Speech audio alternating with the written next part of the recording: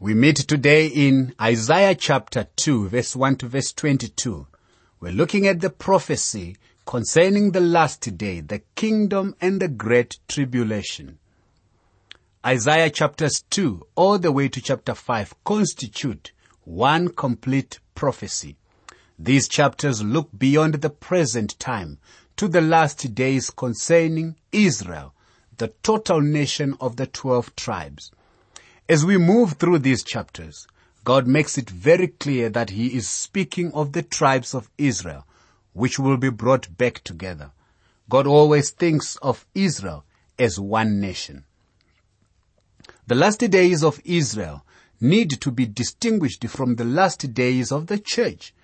God is not talking about the church in these chapters. There is no way of making what He says applicable to the church. We can be sure of this fact because in the New Testament, Paul says that the church was a mystery which was not revealed in the Old Testament at all. In writing to the Romans, Paul makes this very clear in Romans 16 verse 25. Now to Him who is able to establish you according to my gospel and the preaching of Jesus Christ according to the revelation of the mystery kept secret since the world began. Now, if Isaiah had known about the church, it would not have been a new revelation in Paul's day. From Paul's day to the present time, the church has been God's agents through which He is giving His message to the world. However, the church will be removed from the world at the time of the rapture. Isaiah's message looks beyond the time of the church to the day when God will begin to move in a new way. We call it the Great Tribulation period, at the close of which He will set up His kingdom. Preview of the future for Judah and Jerusalem. The word that Isaiah the son of Amos saw concerning Judah and Jerusalem. Isaiah 2 verse 1. The word that Isaiah the son of Amos saw is referring to a vision of future events. When Isaiah speaks of Israel, Judah and Jerusalem, he means exactly these people and the places. Judah means Judah, Israel means Israel, and Jerusalem means Jerusalem. If Isaiah uses figures of speech, he will make it perfectly clear that they are figures of speech. The prophet will let you know when he is making a different application. Beware of the fallacy of spiritualizing prophecy in conformity to some outmoded theological cliché which fits into some church program. Now it shall come to pass in the latter days that the mountain of the Lord's house shall be established on the top of the mountains, and shall be exalted above the hills, and all nations shall flow to it. Isaiah 2, verse 2. In the latter days is an expression which often refers to the messianic times, that period which closes human history, when the kingdom of God will be manifested, and the Lord Jesus Himself will rule the nations, as well as the hearts and the minds of man. The mountain of the Lord's house is a reference to Mount Zion, not as a geographical location, but as the very center of God's government over the world. Zion at the end of the age will not be merely the center of Israel's national worship, but the very fountain of the spiritual life of the nations. Again, let me say that this is not speaking of the last days of the church. The last days of the church pertain to the time of spiritual apostasy. Paul makes this very clear in his pastoral epistles of 1 and 2 Timothy. We read in 1 Timothy 4 verse 1, "Now the Spirit expressly says that in latter times some will depart from the faith." You can see that the latter times of the church and the last days of Israel are not identical, nor are they contemporary, although there is some overlapping. Certainly they do not refer to the same period of time. It is important to note this. The last days in this verse refer to the Great Tribulation period. The Lord Jesus Christ made it very clear when his disciples asked him, "When shall these things be?" In Luke 21 verse 7. That was referring to the destruction of Jerusalem, that by the last days he meant the Great Tribulation. The Great Tribulation ends with the coming of Christ to the earth and the setting up of his kingdom. The first section of Isaiah, chapters 2 to 5, deals with the Great Tribulation period and the kingdom that shall be set up upon this earth. The mountain of the Lord's house shall be established on the top of the mountains. Now this pertains to the nation of Israel after the church has been removed. The word mountain in scripture means a kingdom, an authority or a rule. Daniel makes this very clear in his prophecy. The Lord's house shall be established in the top of the mountains. This is above all the kingdoms of this earth. The kingdoms of this world shall become the kingdom of the Lord Jesus Christ, and he will be the King of kings and the Lord of lords. One of the reasons that today Israel is such a hot spot and such a sensitive piece of real estate is because it is the very spot that God has chosen to be the political and religious center of the world during the kingdom age. Now, speaking of those days, Daniel says in Daniel chapter 2 verse 35, "Then the lion, the clay, the bronze, the silver, and the gold were crushed together and became like chaff from the summer threshing floors. The wind carried them away so that no trace of them was found. And the stone that struck the image became a great mountain and filled the whole earth." You see, God's kingdom will be exalted above the kingdoms of this world. Isaiah 2 verse 3, "Many people shall come and say, 'Come and let us go to the mountain of the Lord, to the house of the God of Jacob. He will teach us his ways, and we shall walk in his paths. For out of Zion shall go forth the law, and the word of the Lord from Jerusalem." Now the law here is not the ritual or ceremonial law, but God's design for righteousness.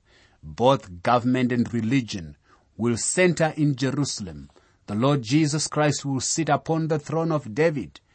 One of the primary concerns of those who inhabit the earth will be to discover and to do the will of God. They will seek to learn his ways and walk in his paths. He shall judge between the nations and rebuke many people. They shall beat their swords into plowshares and their spears into pruning hooks. Nation shall not lift up sword against nation, neither shall they learn war anymore. Isaiah 2 verse 4. Now this verse describes the effects of God's rule manifested on the earth. He shall judge between the nations and rebuke many people. You see, in that period of the reign of Christ on the earth during the millennium is another trial period for mankind. And there will be a great many judged during that period. And of course, multitudes will be saved during the same time also. They shall beat their swords into plowshares and their spears into pruning hooks. Now the rule of the Lord upon the earth at this time will be righteous, and he will compel the nations to practice justice and fairness with each other. For the first time, all the countries will dwell together in peace. Only during the kingdom age will the people be able to beat their swords into plowshares.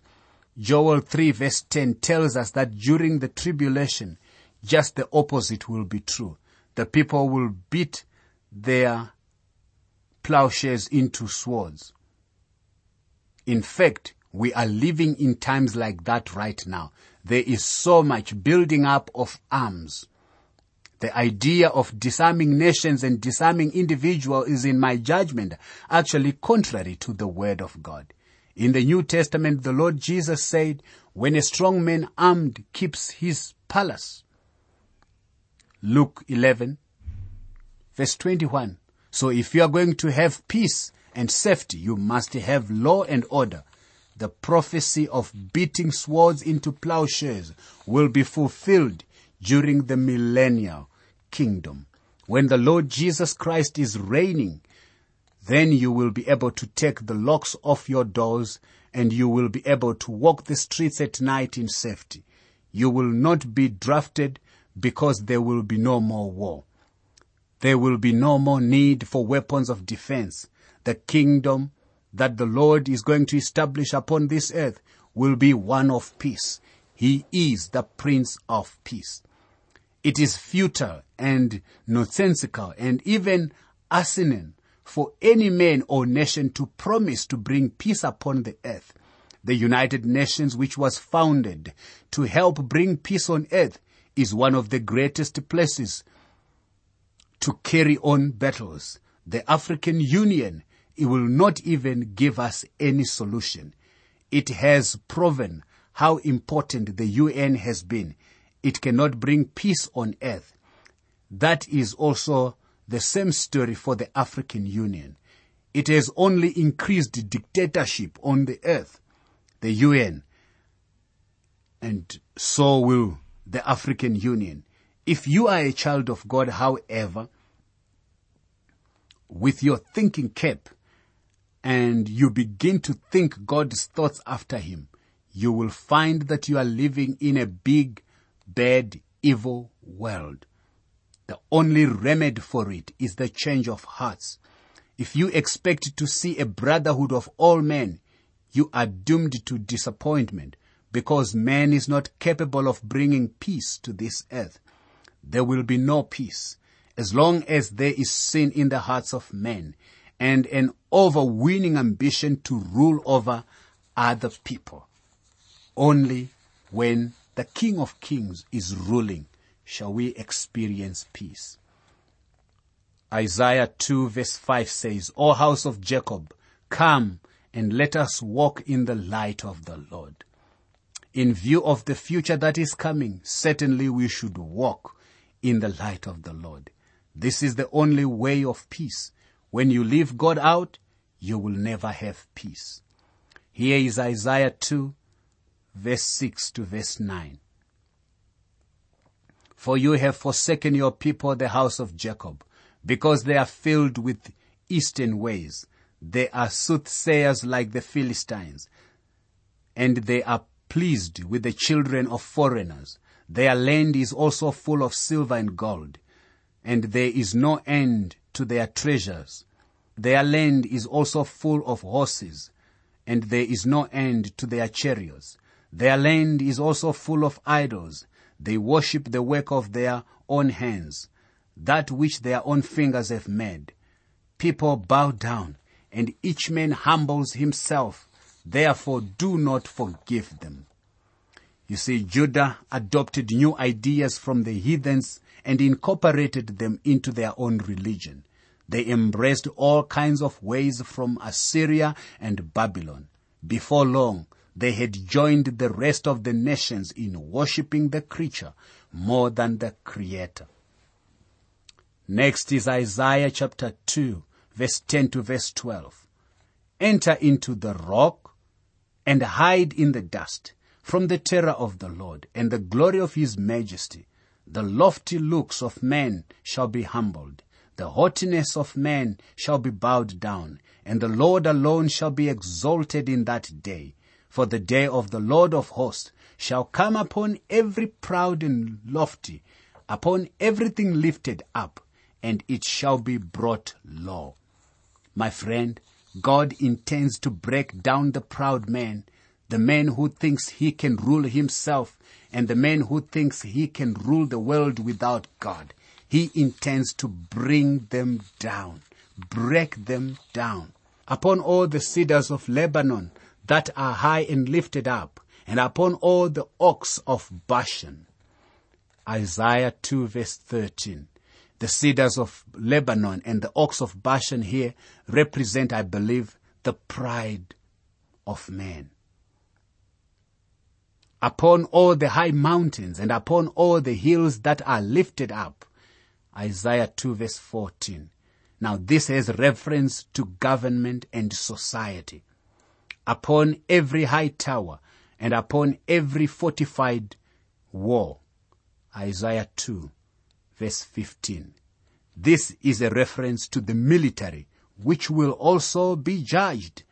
Upon all the ships of Tarshish and upon all the beautiful slopes. By the way, commerce and industry and art are also going to be judged, as verse 16 here suggests. The loftiness of man shall be bowed down, and the haughtiness of man shall be brought low. The Lord alone will be exalted in that day. Isaiah 2 verse 17.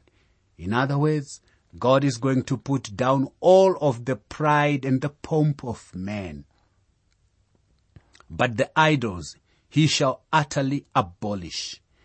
Isaiah 2 verse 18. God is going to get rid of all false religion. Isaiah 2 verse 19. They shall go into the holes of the rocks and into the caves of the earth from the terror of the Lord and the glory of his majesty when he arises to shake the earth mightily. The book of Revelation repeats what men will do in the day of judgment. Revelation chapter 6 verse 15 to verse 16. And the kings of the earth, the great men, the rich men, the commanders, the mighty men, every slave and every free man, hid themselves in the caves and in the rocks of the mountains, and said to the mountains and the rocks, fall on us and hide us from the face of him who sits on the throne and from the wrath of the Lamb. All you see on television today has to do with political economy, government, commerce, art, the pomp and the pride of men, and the religion of men. My friend, the day is coming when all of men's pride is going to be brought low, and the Lord Jesus Christ will be exalted above everything. Today he is not being given his proper place in government, in society, in business, in art, and in the pomp and the ceremony of the world, or even in the religion of the world. He is left out. When he comes again, men are going to run for the caves of the earth. I don't know whether men were ever cavemen or not, but a day is coming in the future when men are going back to the caves. And they will go there because they have disobeyed. They have not turned to the Lord who is inviting them now, when his grace is still abounding for anyone to receive it. In that day, a man will cast away his idol of silver and his idols of gold, which they made, each for himself to worship, to the moles and bats, to go into the clefts of the rocks and into the crags of the wrecked rocks, from the terror of the Lord and the glory of his majesty, when he arises to shake the earth mightily. Isaiah chapter 2 verse 20 and 21. You see, when the Lord shall arise to terrify the earth, men's civilization and proud achievements will become dust. In view of this, the prophet appeals to the house of Jacob to give up any trust in men and his devices. Sever yourself from such a man whose breath is in his nostrils, for of what account is he? Isaiah 2 verse 22. What a way to end this particular chapter. In other words, don't put your confidence in men.